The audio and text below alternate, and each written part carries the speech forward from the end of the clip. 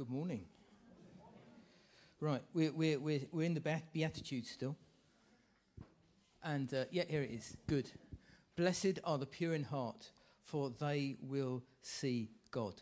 Now, I've sort of been looking at all the other talks that we've been having. And the pressure's on. There have been some great sort of talks about the other verses as we've gone up, and it sort of reminded me, I don't know if you watch the Olympics or the Europeans or the World Championships, the high jump or the pole vault. I love the pole vault. I think it's amazing. How do these guys do it? Okay, and the bar goes higher and higher and higher, and I sort of feel, I'm like the Brit, sort of thinking, going down the runway and thinking, can I match this? Now, the guy you got there, he's the current world champion, and he holds the world record. Armand Duplantis. Apparently, the height he can now pole vault is taller than this building. Look at that! Absolutely amazing. I sadly went outside and counted the bricks to work it out, and he could actually get over the building. But we're going to come back to comparison in a minute. But that Jesus sort of is with his disciples and the Pharisees, the super spiritual people, come up to him and start laying into him. It's in Mark chapter 7 if you want to read it. The Pharisees and some of the teachers of the law who'd come from Jerusalem gathered around Jesus. You can imagine them all sort of huddled round him, pointing their finger. And he saw some of his disciples eating food with hands that were unclean. That is ceremonial, that is unwashed. The Pharisees and all the Jews do not eat unless they give their hands a ceremonial washing, holding to the tradition of the elders. When they come from the marketplace, they do not eat unless they wash, and they observe many other traditions, such as the washing of cups, pitchers, kettles, and couches. So the Pharisees and teachers of the law asked Jesus, "Why don't your disciples live according to the tradition of the elders instead of eating their food with eating their food with unclean hands?" He replied, "Isaiah was right when he prophesied about you hypocrites, as it is written, 'These people honor me with their lips, but their hearts are far from me.'" So this gives us a bit of context as to what was going on at that time. And there was this big debate going on. And the whole thing of the heart was crucial to this.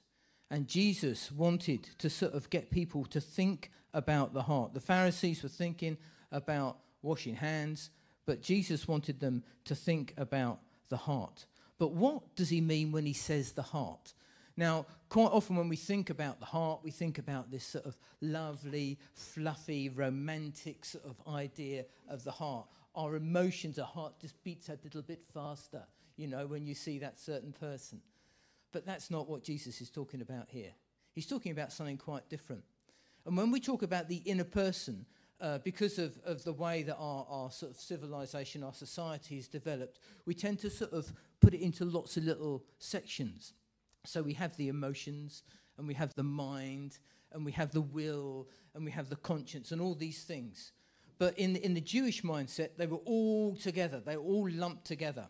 And so the word they used to lump all of the inner sort of workings of who we are was this idea of the heart. Okay? So the Hebrew is lebe, and This pops up all the way through the Old Testament. This idea of heart is there. When we get to the New Testament, because of the Greek thinking, things get divided up a bit. But certainly, when Jesus was talking to his Jewish audience in the Gospels, he talks about the heart. And this is what he means. It means the whole of the inner person, who we are, the unseen part of us. And so, when he comes to the Sermon on the Mount, he talks about the heart, and that is our sort of reading for today. Blessed are the pure in heart, for they will see God. But even then, people would have been sort of thinking, hold on, you've missed a bit out here. That's not what the Old Testament says. because in the Old Testament, the bit that would have been familiar to his audience would have been this in Psalm 24. Familiar to you, of course, as well, isn't it? You're all nodding, yes, yes, yes. Okay, so I looked it up in the book, but you knew. So, who may ascend the hill of the Lord? Who may stand in his holy place? If you're Matt Redman. He who has clean hands and a pure heart, who does not lift up his soul to an idol or swear by what is false. So they would have expected Jesus to have said, blessed are those who have clean hands and a pure heart. But Jesus says, blessed are those who have a pure heart. He's making a point here. He's making a point by only talking about the heart. And what we've been looking at in that sort of discussion, in that sort of time when Jesus was surrounded by all these Pharisees and religious sort of experts, that was when this was all coming out, and when he had to talk about it in a bit more detail. But you see, cleanliness, to have clean hands, was a really, really important thing. And if we go back into the Old Testament, we see that cleanliness was really, really important. So we've got sort of 3 scrolls here, because all the Old Testament was written on scrolls originally, okay? So I thought we'd have some scrolls. And the second scroll in is the scroll of Exodus. And right at the end of Exodus, we get this sort of really weird verse in chapter 40 in verse 35, because what they've done is they built this super sort of place where God can come and dwell among his people, called the tabernacle. It's sort of a series of sort of tents, which all getting smaller and smaller until you've got the Holy of Holies right in the middle, and that is where God's presence is, and that's where he's going to be. And Moses, they've built this, it's made of gold. They spent days and weeks and months putting this thing together. And Moses comes to it, and he cannot enter the tent of the meeting. He can't come in. God's holiness is there, but he can't enter. And then we sort of skip a book, and then we get to Numbers. At the beginning of Numbers, we read this: the Lord spoke to Moses in the tent of the meeting. So we go to this point where sort of Moses can't even get in, to the point where actually God is speaking to him inside the tent of the meeting. Something has happened in between. Something has happened in between. And I know you're excited about this. Okay? Leviticus. Yeah, yes, Leviticus has happened, okay? And this is the book which sort of takes them from the point where, because of their sin, because of everything that's gone on, and we'll think about that in just a moment, they can't get into the tent of the meeting, to the point where they are able to get in there. And Moses is able to speak to God in the tent of meeting, and it is the book of Leviticus. This is the book that makes it all possible. How to be ritually clean. How to be ritually clean. And have you people who sort of read the Bible in a year, are you one of those people who've tried that? And you've done Leviticus? Or have you just gone flick? Okay? It's tough going, isn't it? You know, the first few chapters, you think, oh, will this ever end? It's meticulous detail about how the people, a sinful people, a people who realise that they've messed up big time, can actually get into the presence of a holy God. But when you think about it, it's amazing that despite everything, despite all their mistakes, all their failures, everything that they'd done, that God was actually making a way for them to be in his presence so they could be there. But it was so difficult and so hard. And so what we have here is this sort of this idea that this was absolutely necessary for them to be in God's presence. But the reason why I picked on Moses was because Moses sort of had a different sort of, how can I put it, a different sort of desire to maybe some of the other people there. Because what happened, let's go back into Exodus. Because what happened here is they come out of Egypt and they'd sort of travelled through the desert, and they'd sort of stopped at this place called Mount Sinai. And Moses says to everybody, hold on, I'm going up the mountain to talk to God. Okay? This is where the burning bush happened. I'm going to pop back up there, and we're going to carry on the conversation. So he goes up the mountain, and he's up there for 40 days. And, he is there in God's presence for 40 days. Absolutely amazing time that he has there. Meantime, everyone down the bottom of the hill has forgotten completely about Moses and decide they're going to create their own God. They make this sort of golden calf and start worshipping it, just as Moses is coming down with the 10 Commandments. Moses is horrified at this, smashes the 10 Commandments, sort of sorts things out at the bottom of the hill, and then goes back up again.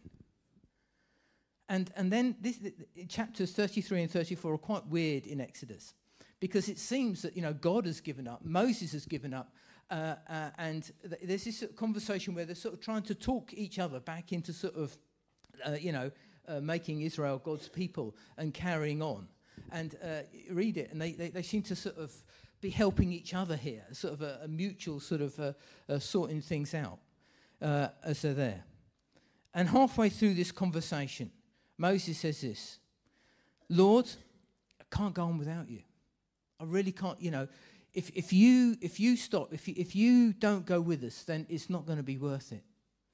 And God turns around to him and says this: my presence will go with you, and I will give you rest. Then Moses said to him, if your presence does not go with us, do not send us up from here. And Moses says, I want to see you, God. God, I want to see you. And God says to him, well, you can't see me. I'm too holy. You'll die if you see my face. But you will see me. And then a few verses later, God appears to Moses on the mountain. He sees the glory of God. He sees God. And that's quite important when we're thinking about this verse. He sees God. And this is what God says: the Lord, the compassionate, the gracious God, slow to anger, abounding in love and faithfulness. I'll say it again. The Lord, the compassionate, the gracious God, slow to anger, abounding in love and faithfulness. Moses sees God. And this is what a pure heart is. Having compassion, being gracious, being slow to anger, abounding in love and faithfulness. When we see God, we understand what a pure heart is. If we have a pure heart, we recognize God. We see God. The two are linked here. The two are linked. But where do we leave Jesus? Surrounded by a load of Pharisees, all pointing the finger at him, all criticizing him about his disciples not ceremonially washing their hands. This doesn't mean, getting the anti sort of bacterial washout and sort of and then sort of spraying hands. Do you remember those COVID days? Yeah. It was just very more ceremonial washing that they went through. And Jesus turns around to them and continues, you have let go of the commands of God and are holding on to the traditions of men. You've let go of the commands of God and you're holding on to the traditions of men. Because what happened was they'd added on all these other rules. And at this point, they were just oral. They were just spoken. They had to be in your memory, okay? But about 2 centuries after Jesus, when the temple had been destroyed and when the Jewish people had been scattered, they thought, well, we need to write this down. Otherwise, we're going to forget all the law, all the little rules. And there's this, so I'm told, I've not read it, there's this document called the Mishnah. And it's got all the rules written down. And there's a section on cleanliness. And if you were going to sort of get it in a modern book and read it in a modern book, it's about 200 pages long.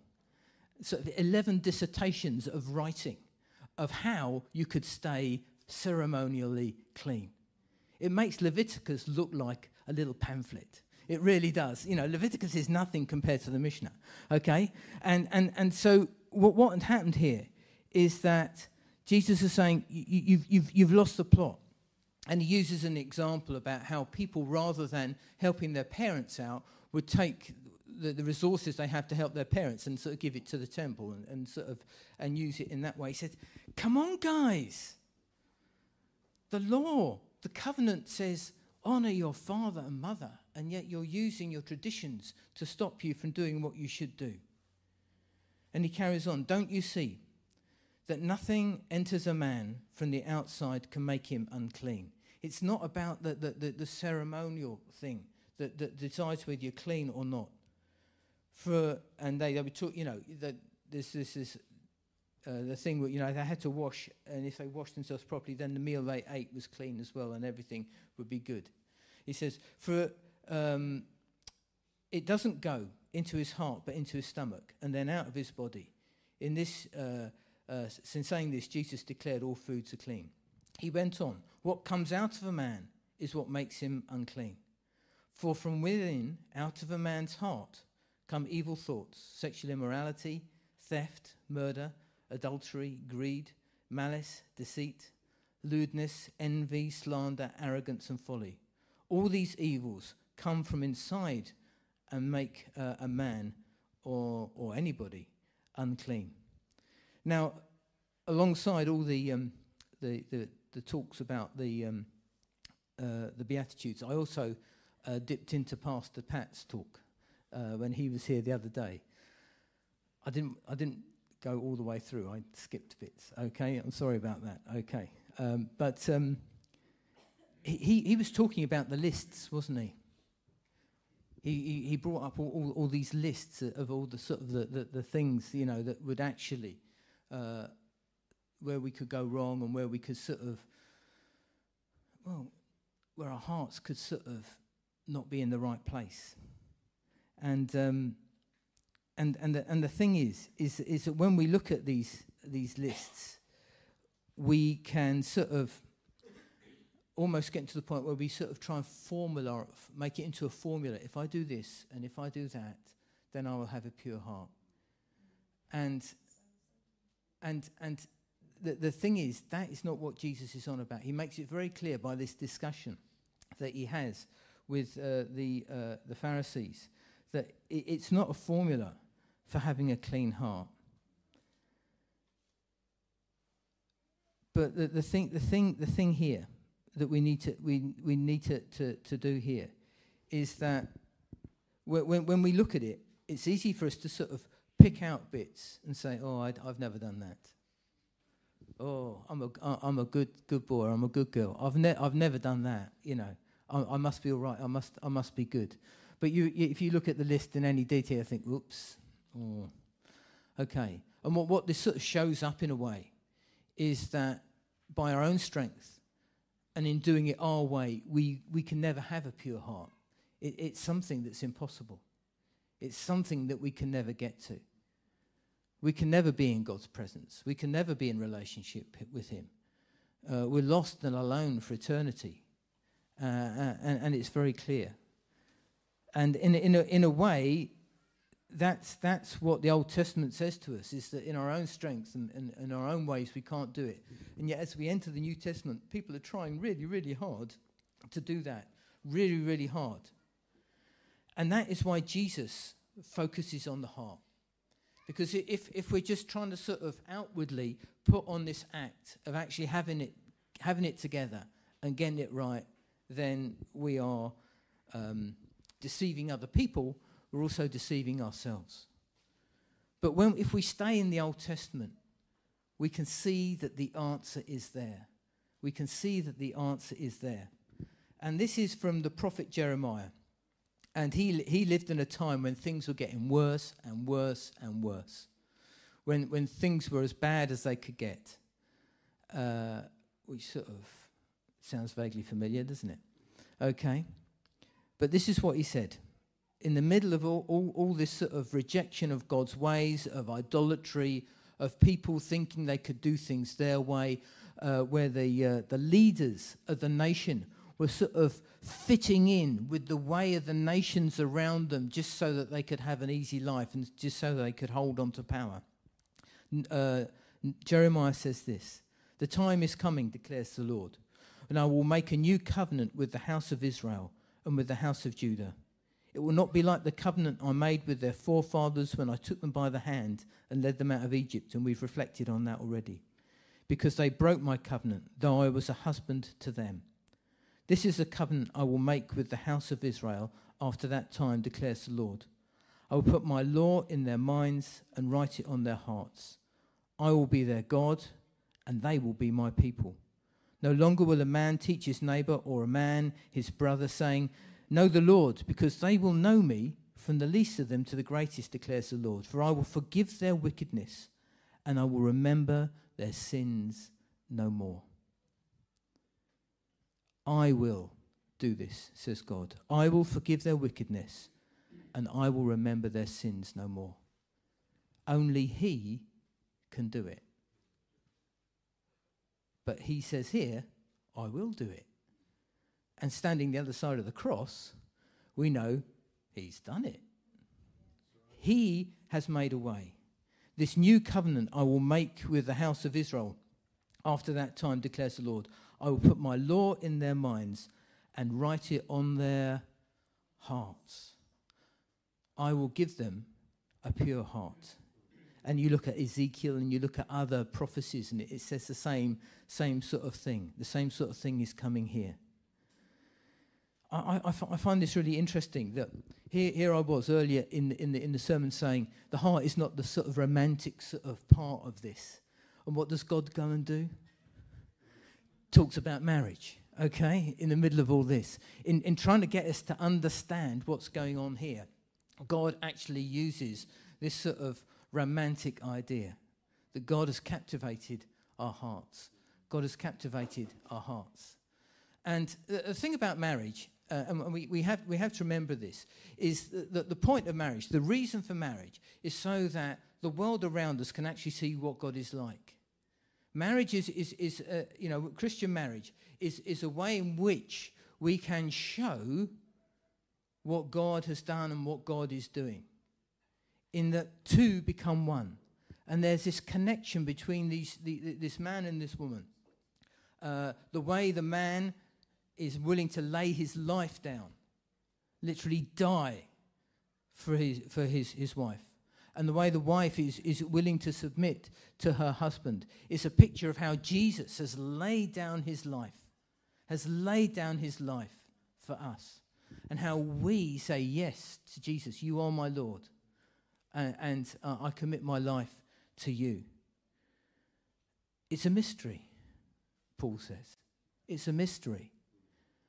But every Christian marriage should be pointing to Jesus, pointing to Jesus, pointing to Jesus. And saying this is what it's like. You know, and as a husband, I know I fail completely, utterly in trying to do this. You know, I'm not really sort of getting it right. But it's what we desire, what we work towards, what we long to do in our marriages, to point people to Jesus. And that's why it's so much fun, because, you know, he's on our side in it, isn't he? It's amazing. But you see, the thing is it's something that God does. It's something that God does for us. This whole idea of a new heart. And if we jump into the New Testament, it says this in 1 Corinthians. Do you not know that the wicked will not inherit the kingdom of God? Do not be deceived. Neither the sexually immoral or idolaters or adulterers, nor male prostitutes or homosexual offenders, nor thieves, nor the greedy, nor drunkards, nor slanderers, nor swindlers will inherit the kingdom of God. Another list. Okay. But you were washed, you were sanctified, you were justified in the name of the Lord Jesus Christ and by the Spirit of our God. And that is how we get a pure heart. That is how it happens. Now, I find this little passage very, very challenging, because this is a reflection of what the church in Corinth was like. Well, you've got that list there. They're the people that Paul was hanging out with in Corinth. Okay? And again, it's you know, you look at that and you think, right, okay, I can't point the finger at anybody, can I? God doesn't let me point the finger at people. I'm not here to sort of compare. I'm here to welcome. I'm here to love. I find it a very, very challenging set of verses. And you know, in the current debates in the church, you know, there's lots of finger pointing, and there's lots of accusations here about, you know, who should be in and who should not be in and stuff like that. But the thing is here, and what we got here is this verse 11, where it says, "And that is what some of you were." That is what some of you were. And I look at the list and think, yeah, well, you know, there's stuff in there that was what I was.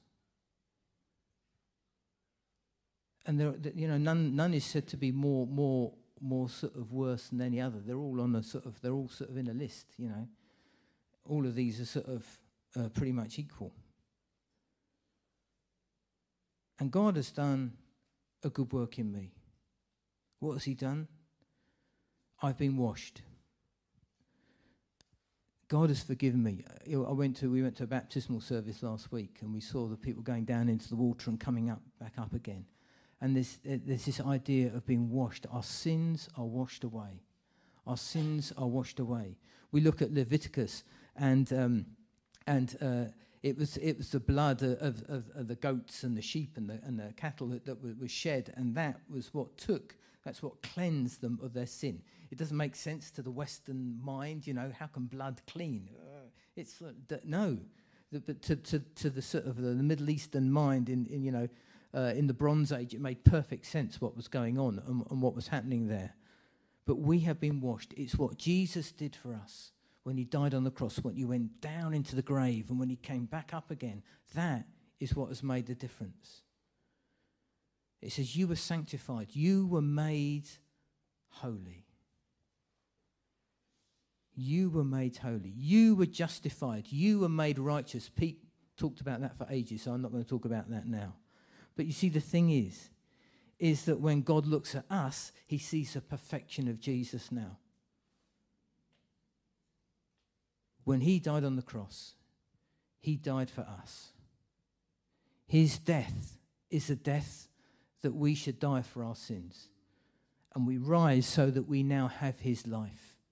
We now share in his life.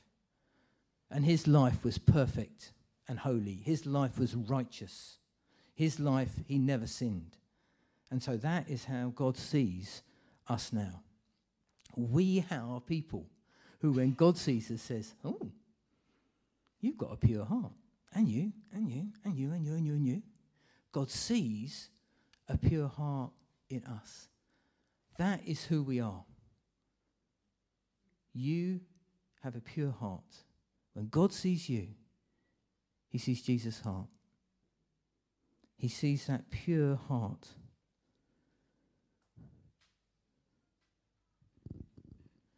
But we need to turn to those great theologians, Rent Collective. And in their sort of discussion about this verse, they come up with these words at the end of their little treatise on this. And you're not finished with me yet.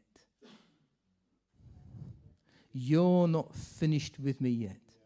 By your power, I can change, because you're not finished with me yet. Okay? And that's how the song goes.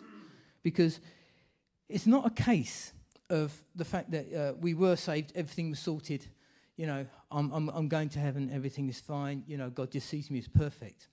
But if we read the scriptures carefully, and this comes up from time to time, but I think we need to sort of come back to it again, that we have been saved, we are being saved, we will be saved. We have been saved. Okay? Jesus died on the cross, you know, you're giving your life to him, boom, yes. Heaven is guaranteed, eternal life is guaranteed.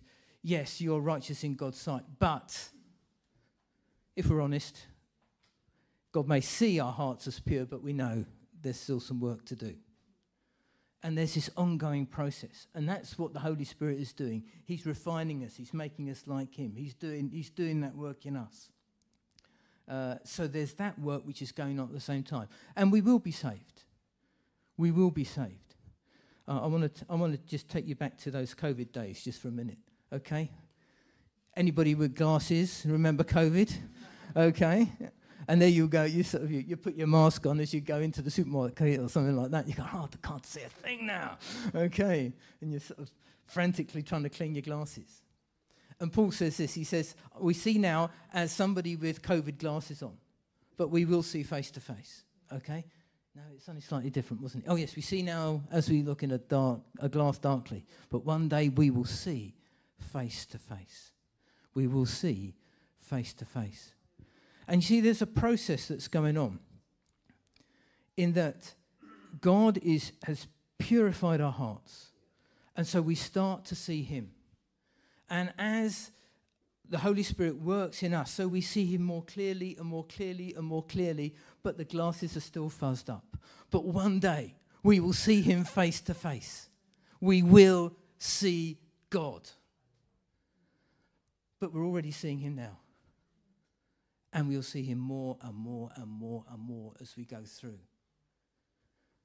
And that's what it's all about. And this is not by us washing our hands in a certain way or eating foods in a certain way.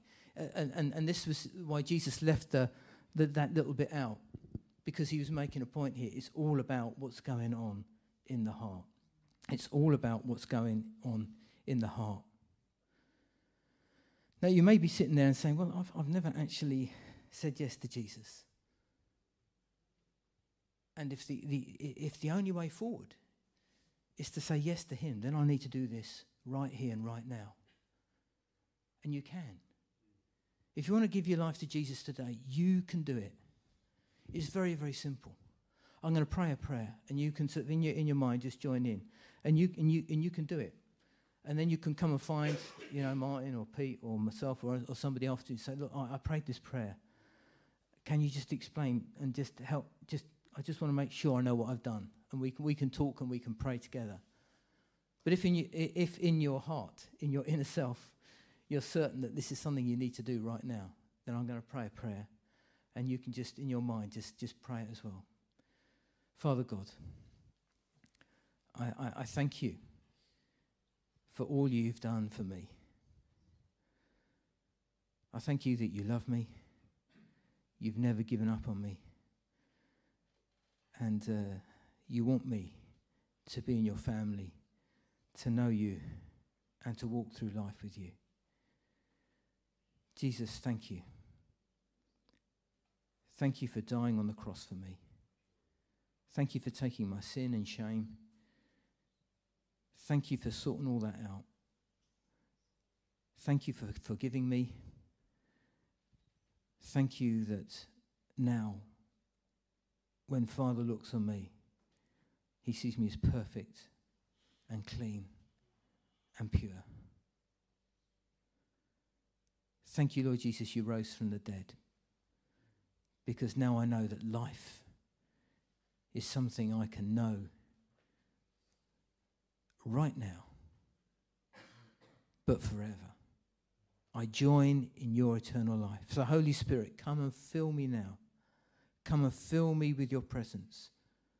Lord, come and fill me so that I know that everything I've just prayed and just asked for is true.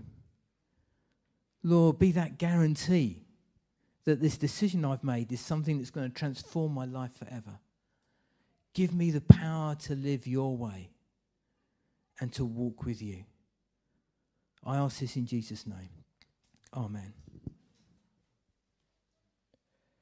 But there's one more thing.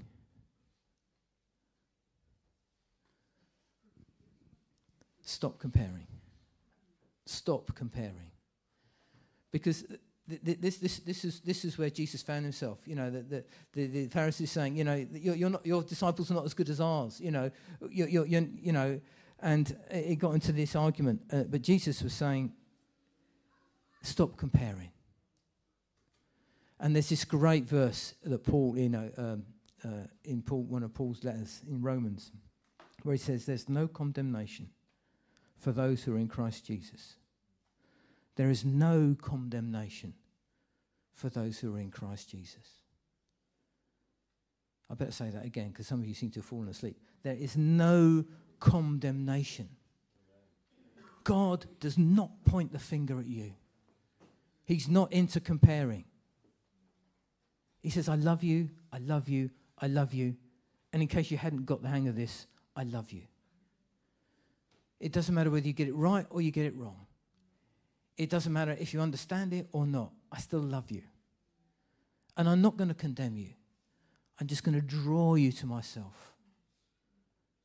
Go back to this husband thing. I'm going to woo you. I'm going to draw you to myself. Because there's things that you need to understand. Because now you're my child and we're walking together. Things have changed and they've changed forever. There's this great little card that they hand out at Freedom in Christ. And it says, who I am in Christ. And I'll read a few. I'm now free from condemnation. Yeah, Romans 8, 1-2. We just looked at that. I'm assured that all things work together for good. I'm free from any condemning charges against me. I cannot be separated from the love of God. I'm the salt of the earth and the light of the world. I'm a branch of the true vine. Jesus, a channel of his life. I've been chosen and appointed by God to bear fruit. I am God's child. I'm Christ's friend. I've been made righteous. I'm united with God. I've been bought with a price. And sometimes we can sort of be in the sort of in the personal thing of just comparing ourselves to other people. And perhaps that's you. You walk into church each Sunday and you think, oh dear, I'm not as good as this lot. I tell you, you're probably better. You're probably better. Don't sit under condemnation. That's something the devil does. He likes to get us into the comparing thing. Start to be the person that God wants you to be. Be set free. Walk in that freedom. Invite the Holy Spirit to come in. Yeah, the Holy Spirit will sort of help us to see where we're sort of getting it wrong a bit. I was watching a video the other day about this guy called Ian McDowell, who's part of Tough Talk. And he tells this story about when he becomes a Christian. And he says some things took me a while I didn't quite work it out to start off with. He said, because he'd been a doorman, working on the doors outside clubs and into a lot of violence and stuff like that. And he says this guy phoned him up and said, Ian, have you got any of those knuckle dusters? And he says, yeah, I've got some in a box. Yeah, I've got them somewhere. He says, do you want some? And the guy says, yes, please. And then Ian says, I know. He says, where do you live? He said, oh, Canning Town. He said, I go to a church in Canning Town. Meet me after the service and meet me in the car park and I'll have them in my boot and I'll sell you some of the knuckle dusters. And so he goes ahead and he does it. And then down the line, he realises that actually, perhaps as a Christian, he shouldn't be selling knuckle dusters to people so he can beat other people up.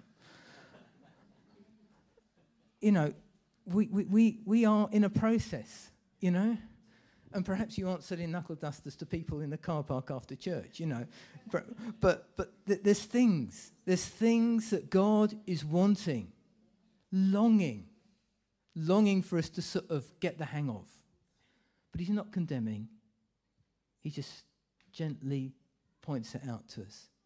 And then we choose whether we want to step into what he wants us to do and the way he wants us to live. Whether this pure heart that we've been given is something that we're going to live up to. But he never, ever condemns. Our sins condemn us, not him. So perhaps this morning you're in the poor old me situation. And once again you're feeling you're not very good. Invite the Holy Spirit to come in so that once again you can know that God loves you. He loves you and he's never going to stop loving you. And just to let the Holy Spirit do that work, the work that he wants to do, to help our heart to become more like his. A heart that's compassionate and gracious, that's faithful, just like he said when he walked on the mountain before Moses. Father God, we want to thank you. We want to thank you for this promise. Blessed are those who are pure in heart, for they will see God. And like Moses, we want to see you. We want to see you. So open the eyes of our hearts, Lord. Open the eyes of our hearts. That's what we sang at the beginning. So we pray it again now. Because we meant it when we sang it, and now we understand it a bit more, so we're going to say it. Lord Jesus, we pray you come by your Spirit. And Lord, if there are things in our lives where we know that we are choosing to walk in the opposite direction to you, where we're not living up to that pure heart, where we know we need to confess and we know we need to put things right with you, Lord, we do that right now. We do that right now.